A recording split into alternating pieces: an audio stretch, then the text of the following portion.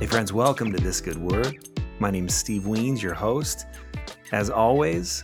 And how often you get a chance to sit down with a real flesh and blood medievalist to talk about the idea of pilgrimage.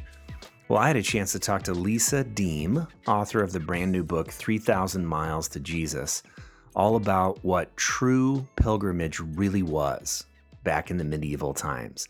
The preparations that had to be made, the long journey on foot and on donkey, the fact that you had to write your will before you had to take it.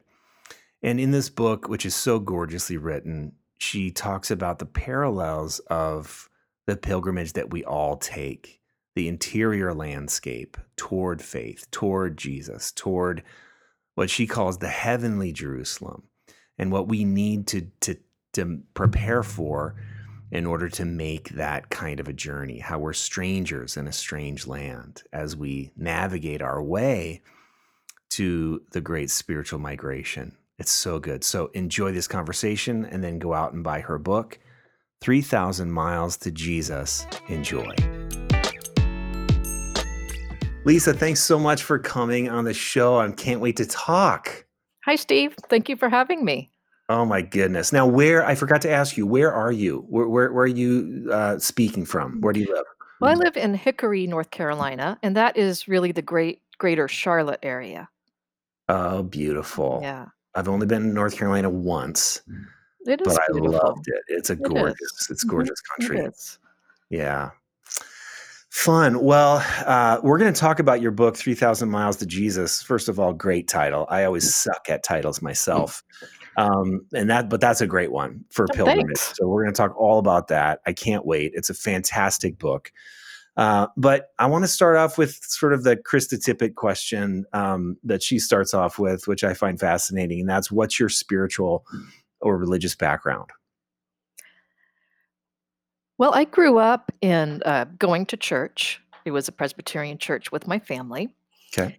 And one, I think the way it worked for me spiritually is that I feel like there's not a particular come to Jesus moment in my life, like a one particular mountaintop experience. Yeah. But one thing that happened that really furthered my journey is learning to integrate what I was studying in school with my more personal and spiritual life. And I know that's a little strange, but it seemed a little disconnected for a while. And I was really focused on graduating and getting the kind of career I wanted. And it was only after that I decided that that kind of career was not for me, actually, that I came back to the material that I had engaged with a little bit of a fresh set of eyes, Yeah. because I couldn't stop thinking about what I'd studied as an academic, the works of art, the history, the lessons in spirituality, but I just saw them in a new light.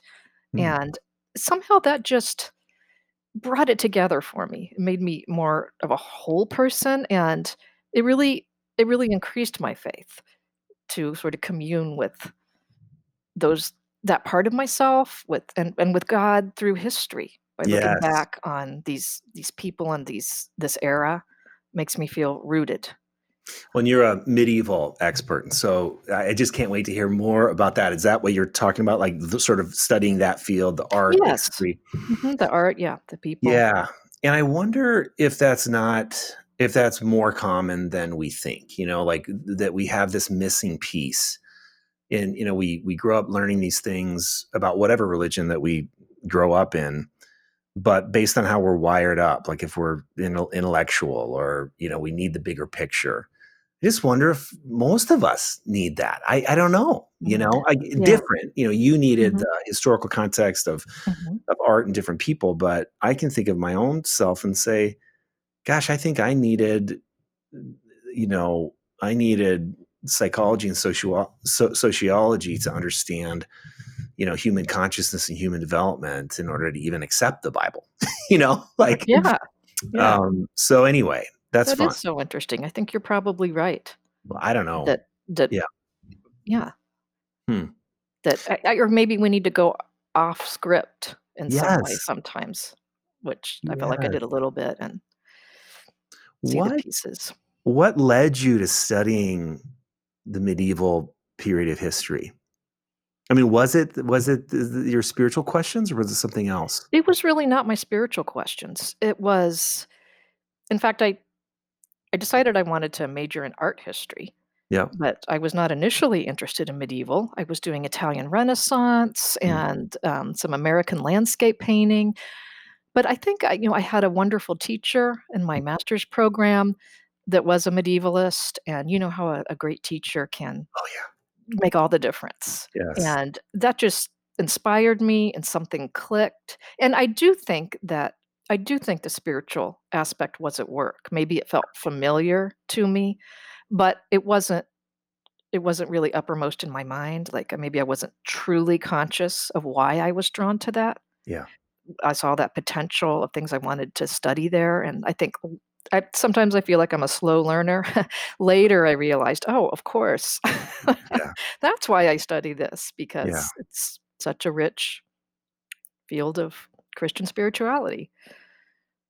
Definitely. Well, your book is really about pilgrimage, and so I'm just curious that how do you define pilgrimage?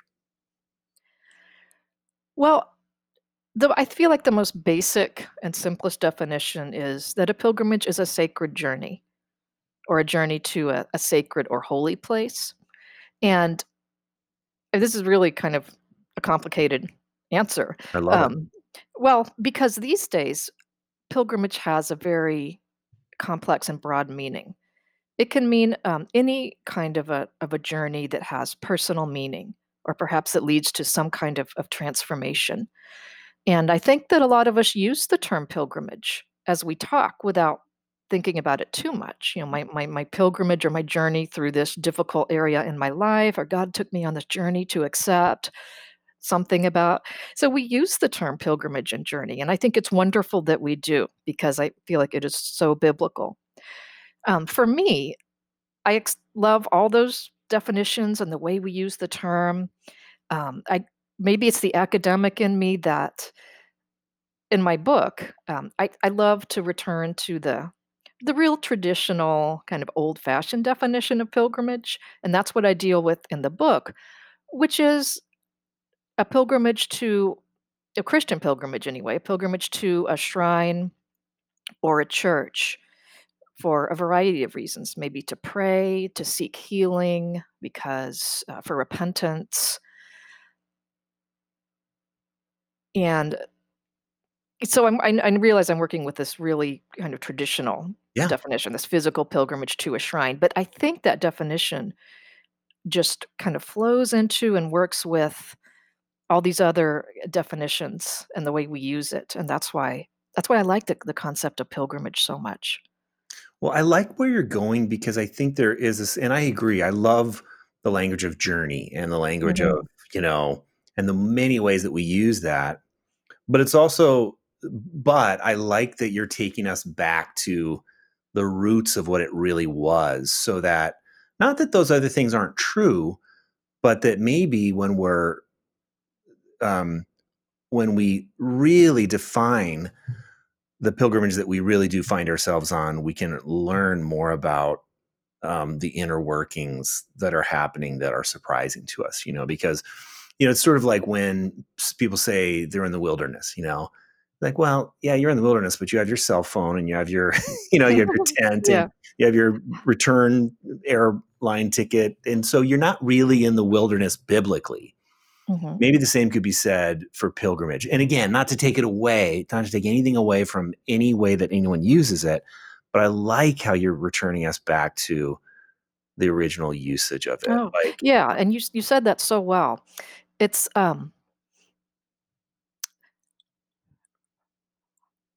the Middle Ages is really when pilgrimage as we think of it in the Christian tradition was at its height, and it's where we get many of our ideas of pilgrimage. For example, walking the Camino de yeah, Santiago, yeah, that was one of the biggest pilgrimage routes throughout the Middle Ages.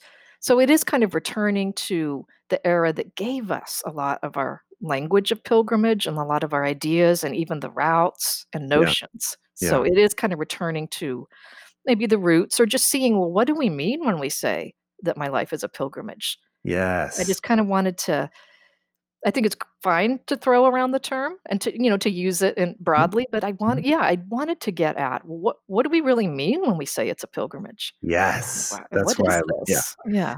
Well, that's why, like, those of you, well, listeners, this is not a book written by a person who's throwing around pilgrimage as in that way. She's a medievalist with a PhD, and so there's so much to learn. So, one of my questions is, Lisa, what are the elements of a pilgrimage? Like, I mean, back in the Middle Ages, and Mhm. even one of the lines I love that you wrote is sort of like, you know, the big thing now is to be in the present, be in the present. But back then, you're just walking for 500 miles. There's nowhere else to be, like the thought of being anywhere other than present Oh, would yeah, be right, silly. yes.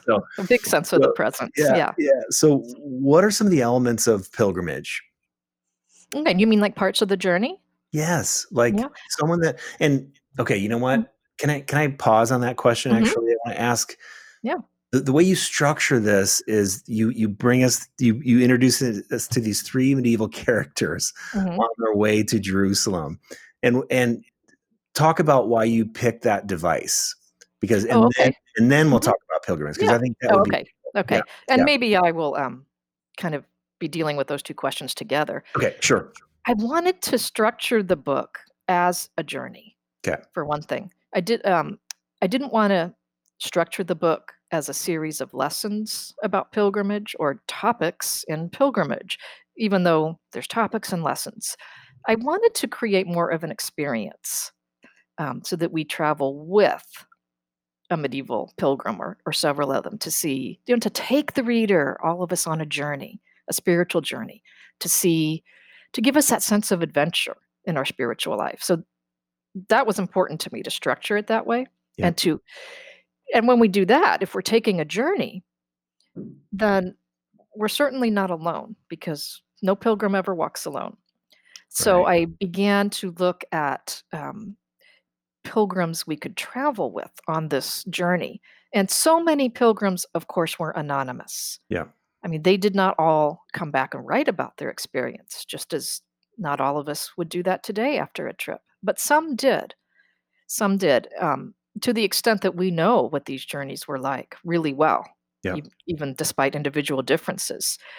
And as I wrote, there were three voices that just really rose to the fore, mm, um, and became companions, as I wrote it, and companions, I think, for the journey. yeah, And that is probably because, they were writing in the 15th century, so that's a little later.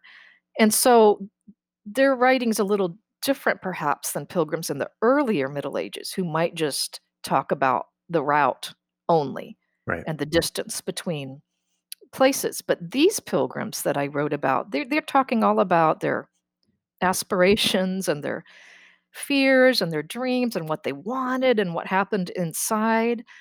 And so those voices really captured me. And mm. it became obvious that I was using 2 or 3 of them the most. And so those emerged as sort of in the middle of my writing as 3 companion guides for us. You talk about that as if they came to you and Mm. introduced themselves to you and said, "Hey, can I come?" Was that what Well, it was like, sort of? a little bit, because at first I was reading these 3 pilgrims that I focus on in the book as sort of as sources or resources for, Yeah, well, what was a pilgrimage to Jerusalem like in the 15th century? What were the elements? Where did they go? What did they have to do? What happened then that yeah, in a typical journey? So it was a resource. But then it was sort of like they said, they each became distinct individuals. yeah, Is this the thing? And so distinct. So the elements of their journey are very common. And yeah. that's why I could write about it in that way, because really the pilgrimage was structured in a certain way. But then there were these three people that became like individuals Yeah. wanting to tell me something different, Yes. each someone different. So we have Marjorie Kemp, which many people I think already know as this a laywoman and a mystic who had visions and was so emotional. And so she kind of brought the emotional, demonstrative part of pilgrimage to the fore. Yep. Having this incredible vision in Mhm. the Church of the Holy Sepulchre. Yep. And then Pietro Cassola, an Italian canon, also from the 15th century, not emotional at all, a very dry, sort of dry humor. Yeah.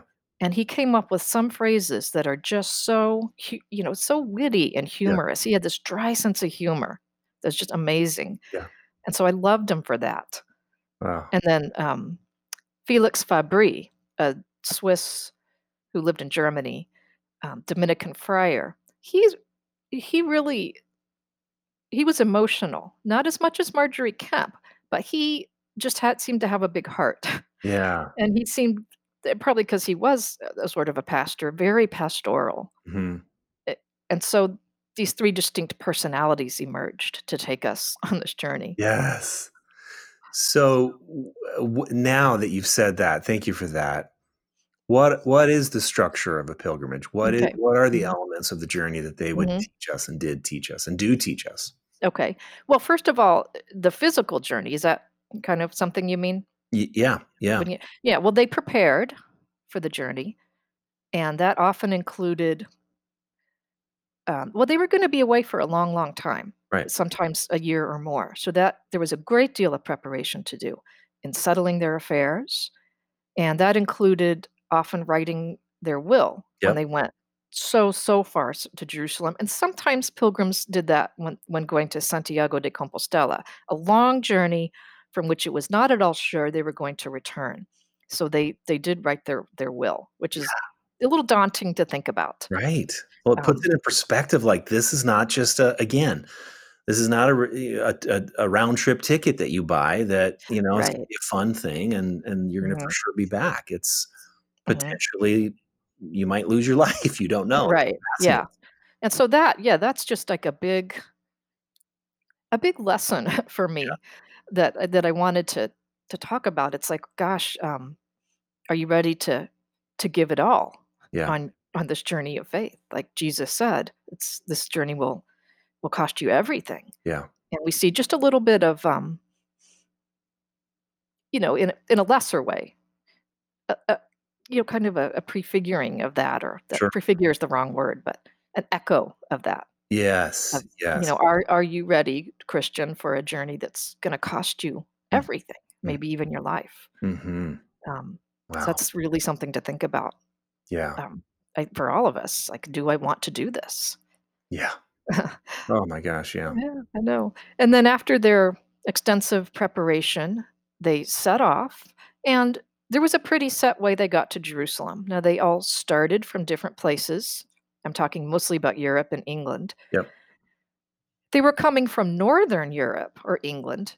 They would, walk or ride their donkey, and they would then have to cross the Alps, yep. by on passes, alpine passes, often with local guides that would help them across. And there are a lot of really interesting stories about that. Yeah, And some of them don't mention it at all. For some, it was just the biggest ordeal ever. getting across those mountains, yeah. Yeah, and that reminds me of all the obstacles that lie in our own path, of Yep, course, when we're yep. just walking along and we seem to be stopped. Yeah, And how do we get across? How do we get across those mountains? yeah. Um, and then they did that, and they then were in Italy, and they traveled to Venice. And in the late 15th century, this was mostly the way you took a pilgrimage. You got yourself to Venice. Mhm. And if you were coming from Italy, you didn't have to cross those Alps. You Right. just, right, made your way to Venice. And then from Venice, everyone boarded a galley, a pilgrim ship, and sailed across the Mediterranean Sea to Jaffa, which was a port city in historic Palestine. Yep, So that's the coast of the Holy Land. yep. And then there were quite a few adventures even in Jaffa itself, they had to kind of go through customs in a way because the Holy Land was controlled by the Egyptian and Mamluk sultans. So they had to go through customs and deal with permissions to enter the Holy Land and all that. And then they rode their donkey. It was about 20 or 30 miles inland to Jerusalem. So there were several kind of stages or legs of the journey Yep. that they committed to taking, and I find it amazing that it was such a such an incredible journey. Right. Donkey, foot, boat, mule. Right. Right. And I imagine there are some, hostels sort of, as it were, along the way where they would stay, but other times they would sleep outside or in tents, makeshift tents, right? I mean, is that sort of how it Yes. was? Yeah, the pilgrims I write about, I think were in a social class of where they probably did stay in inns or Mhm. with, friends or clergy that they knew. Sure. Not always, but yeah, and then other pilgrims, yeah, might stay in a hostel, Mhm. Mhm. totally. For example, in the Alps as they're going across and other places.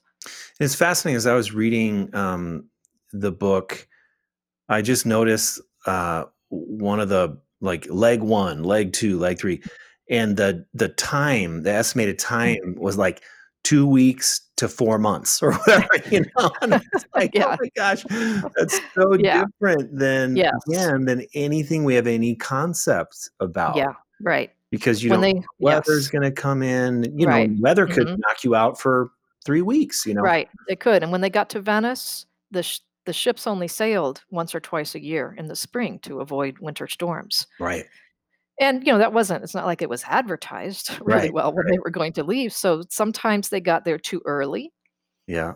and just had to wait. And Wow. so I find another kind of lesson there in how slow our journey can go, or Yeah, the times we're forced to wait, and it seems like we're making no progress at all. yeah. And it is so different, yeah, from I think from what we most often want today, even on Ugh, our spiritual journey.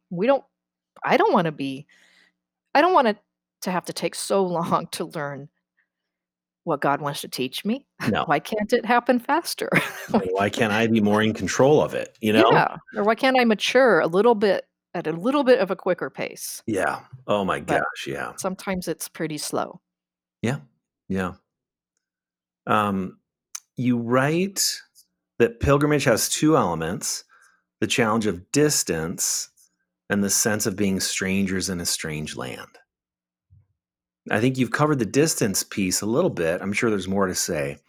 Talk about what you mean by the element of pilgrimage being strangers in a strange land and how that related to our 3 characters, but then also how it relates to modern day pilgrimage in our own Mhm. spiritual lives.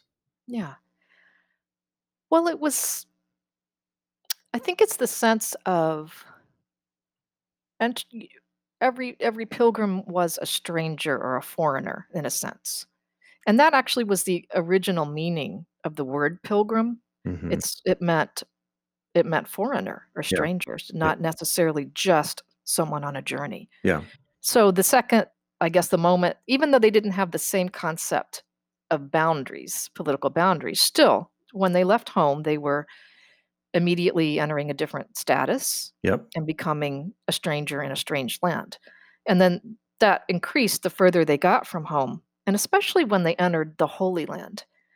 And this is so interesting to me because the Holy Land and Jerusalem, that was the center of medieval Christendom, as yep, it is kind of the center of our Christian faith today in many ways. And you would think that pilgrims might feel at home there. They had finally arrived at home. This is the center of my mm, faith in mhm, geographical terms and where it all happened with Jesus. yeah, But that's probably the place they were the most strangers of all wow, because of the Holy Land being not in Western jurisdiction at all, right, but held in the hand of the Egyptian and Mamluk sultans. So they were really entering a foreign territory when they went to the Holy Land. And they could still worship Mhm. and see all the sights in Jesus's life, but, they did so as foreigners, Yeah. which reminds us, I think that well, what it reminds me of is how we all are strangers in a strange land, Yeah. as the Bible Right. says. Right.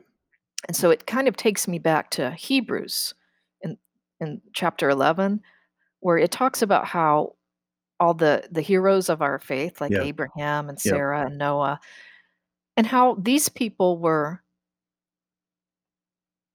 essentially pilgrims Yeah. that did not look behind them, but looked ahead to what is to come, Yeah. considering themselves strangers on this earth and pressing forward to a better country. Yep. So they were strangers in a strange land.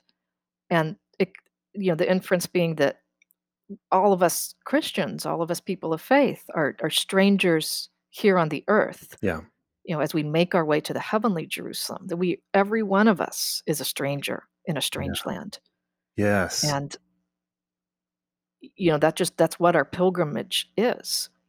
Yes. I reflect on even the journey of Abraham and Abram being called to a pilgrimage to a place that God would show him. So it wasn't even like, Mhm. okay, I want you to go from here to there, from here to Jerusalem, from here to wherever. Of course, there was no Mhm. Jerusalem back then, but that aspect in the biblical story has always been fascinating to me, that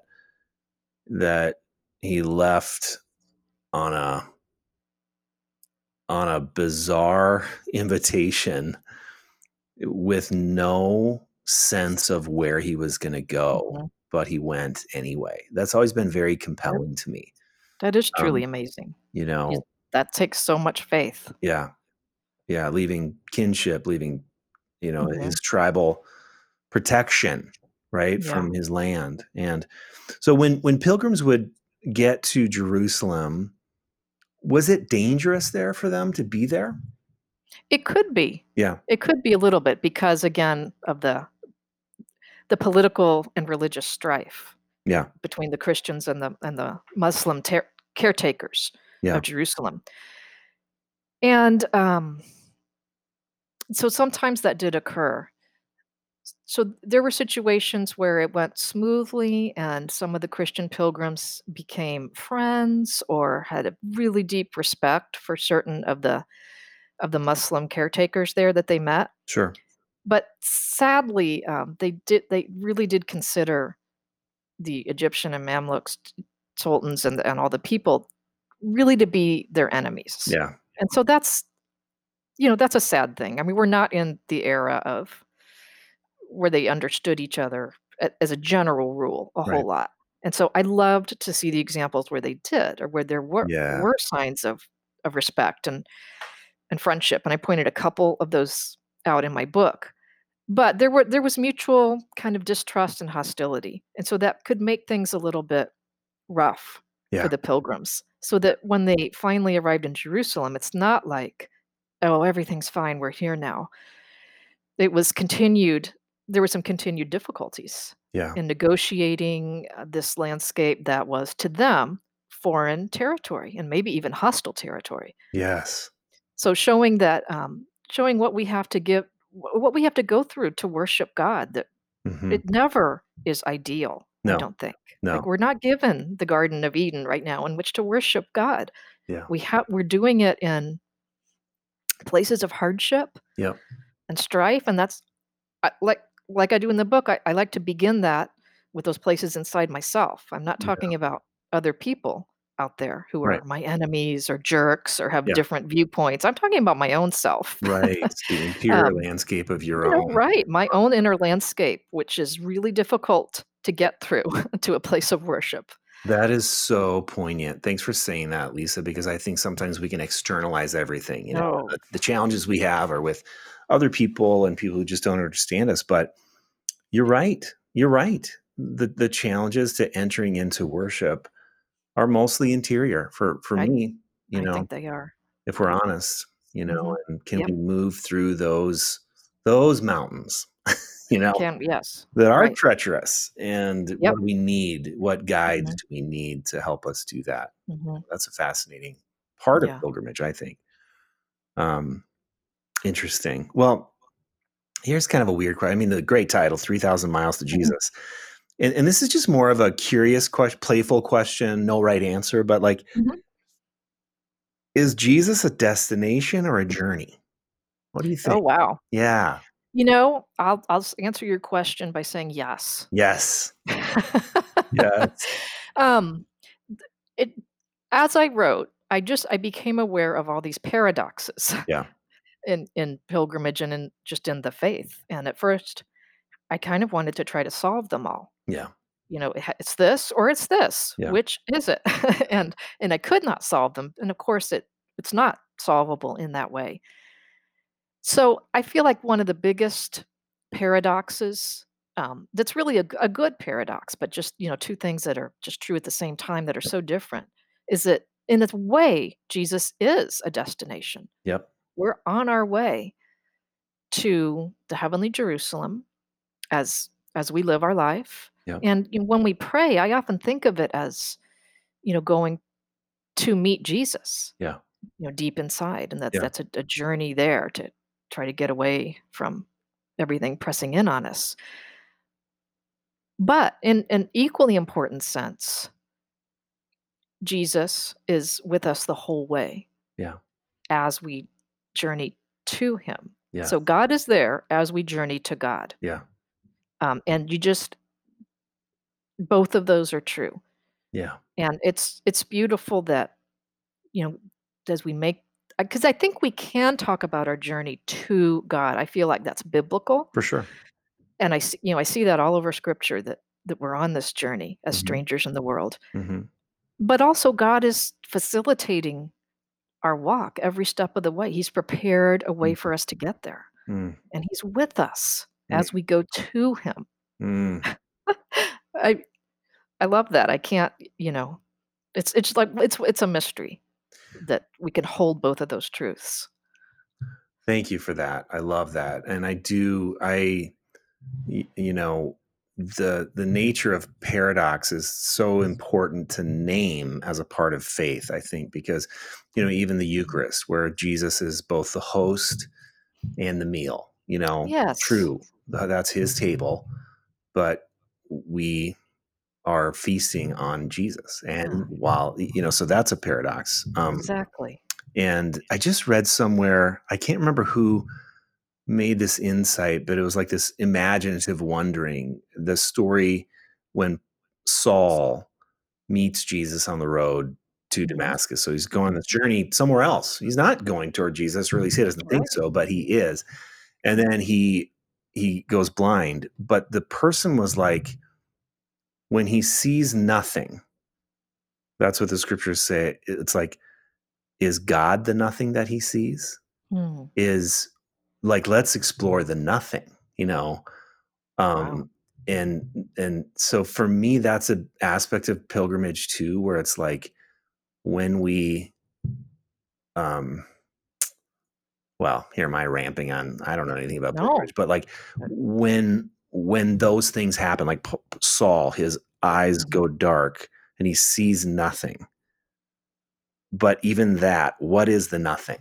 And I Mhm. think there's must be moments on the pilgrimages that we take where we have those paradoxical realities where faith is the only thing that enables us to move beyond.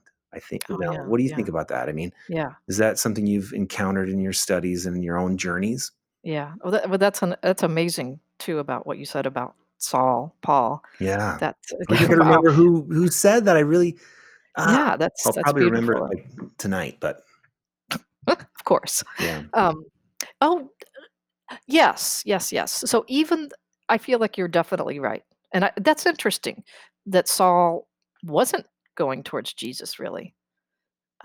He didn't even really know where he was headed in a sense. Hmm. That's super interesting. We know where we're headed. We're Yeah. Jerusalem. Yep. That's a pretty far distant destination Yep. in terms of our life. Yep.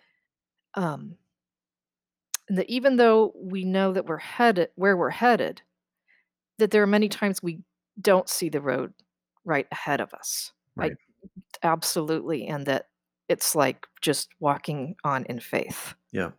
And it reminds me of that prayer by Thomas Merton that I don't know if I'm going to be able to remember now. um, Lord God, I do not know where I am going. I cannot see the road ahead of me. That prayer. Yep. Yep.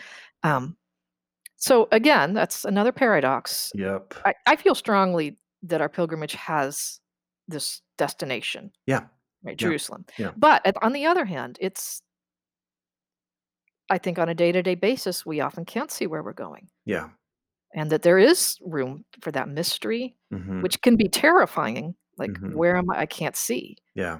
And then also a type of mystery that leads to great adventure Right.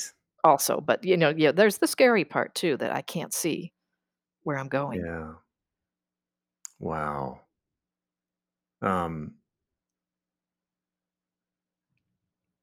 Let me ask you this too, like, these days, Lisa, are there things that, because this is a mindset too, like you talk Mhm, about the actual pilgrimage to actual Jerusalem as an actual journey, mhm, but of mhm. course we're also going to think about it as a as the journey of our spiritual lives. Are there things that you personally that keep you from remembering that you are on a pilgrimage to the heavenly Jerusalem? Like, what are the things that you have to go, oh yeah, Oh like, my gosh, yeah, all the time. yeah, I feel like if I don't remind myself all the time yeah, that I will lose sight of that. yeah, It's somehow we have to keep the destination in mind yeah, somehow. yeah, Well, oh, yeah, I mean, I feel like every time I get up in the morning that yeah, if I don't somehow remind myself, yeah, I'll just go off. So for me, I think it's just daily life or yeah, something. yeah,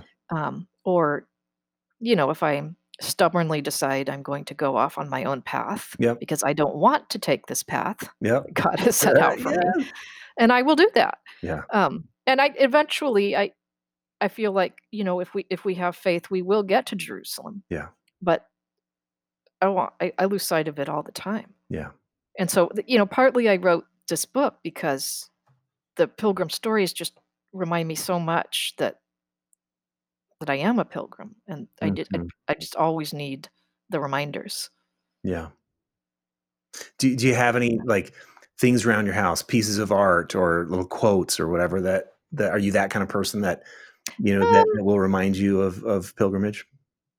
a few things. I probably need to get more, but I have a few of the quotes Yeah, from the book, like the historical quotes that yeah, some of the pilgrims said and things yeah. like that. Oh, that's amazing. Ah, well, I think maybe one more question, just looking at the Mhm. time. This has been so, so fascinating. And that is, as people pick up your book, I know I hate when people ask me this, but I'm still going to ask it. Like, Okay. what are your hopes for when people carry your book around with them, Aw. read your book, Mhm. ingest your book? What are your hopes for them? Ok Well, it's a good question, actually. I hope people will, when they read it, experience it as a journey in a sense, because we're in, right now, a tough time when we're not traveling very much. Yep. And so I hope people can get into it as a kind of a spiritual journey and maybe really get into that sense of adventure because our spiritual life is a great big adventure Yeah. as we walk toward God. So I hope they'll get into it. I Yeah. love it in that way and really take these pilgrims as companions Yep. and enjoy a journey. And even more than that, that people will take away the bigger concept that our that our pilgrimage is a gift, Mm, because we always have a destination before us, and it just means that we know where we're going, and yeah. that, as I say in the book, we don't have to ask the question, "Where is my life going?" Yeah. So, I mean, that's a gift, and we That is can a gift. embrace it, Thank you for and saying it that. That's and yeah, beautiful. and the destination makes the hardship worthwhile and bearable and Mhm. and ultimately successful. Mm. That's gorgeous. It is a gift. It is a gift. Yeah. That is gorgeous. Yeah. What a great reminder. Well, Lisa, how can we get this book? How can we follow your work? Well, thanks. I have a website, lisadeem.com. And my other website that I manage is DEAM, right? So DEAM, M like Mary, yep, or mother. lisadeem.com. Mhm. And I also blog at thecontemplativewriter.com, which is a website of resources and blog posts and prayers for everyone wanting to live a contemplative kind of life. And the book, I'm on Twitter a lot. I love Twitter. Oh, great. So Lisa K. Deem. Okay. And the book is going to be available at probably your favorite online bookseller, Yep. Amazon, Barnes and Noble, Broadleaf. Yep. All those places. Yeah. Well, I will put all of those links on the show notes. So just check out steveweens.com/show notes. And then, if you're listening to this decades later, then the actual, you'll have to probably search for it. But if you're listening to it pretty close, then you'll see it. It's This Good Word show notes. Anyway, steveweens.com show notes. And you can follow Lisa on Twitter. You can follow her writing. You can buy her book, 3,000 Miles to Jesus, Lisa Deem.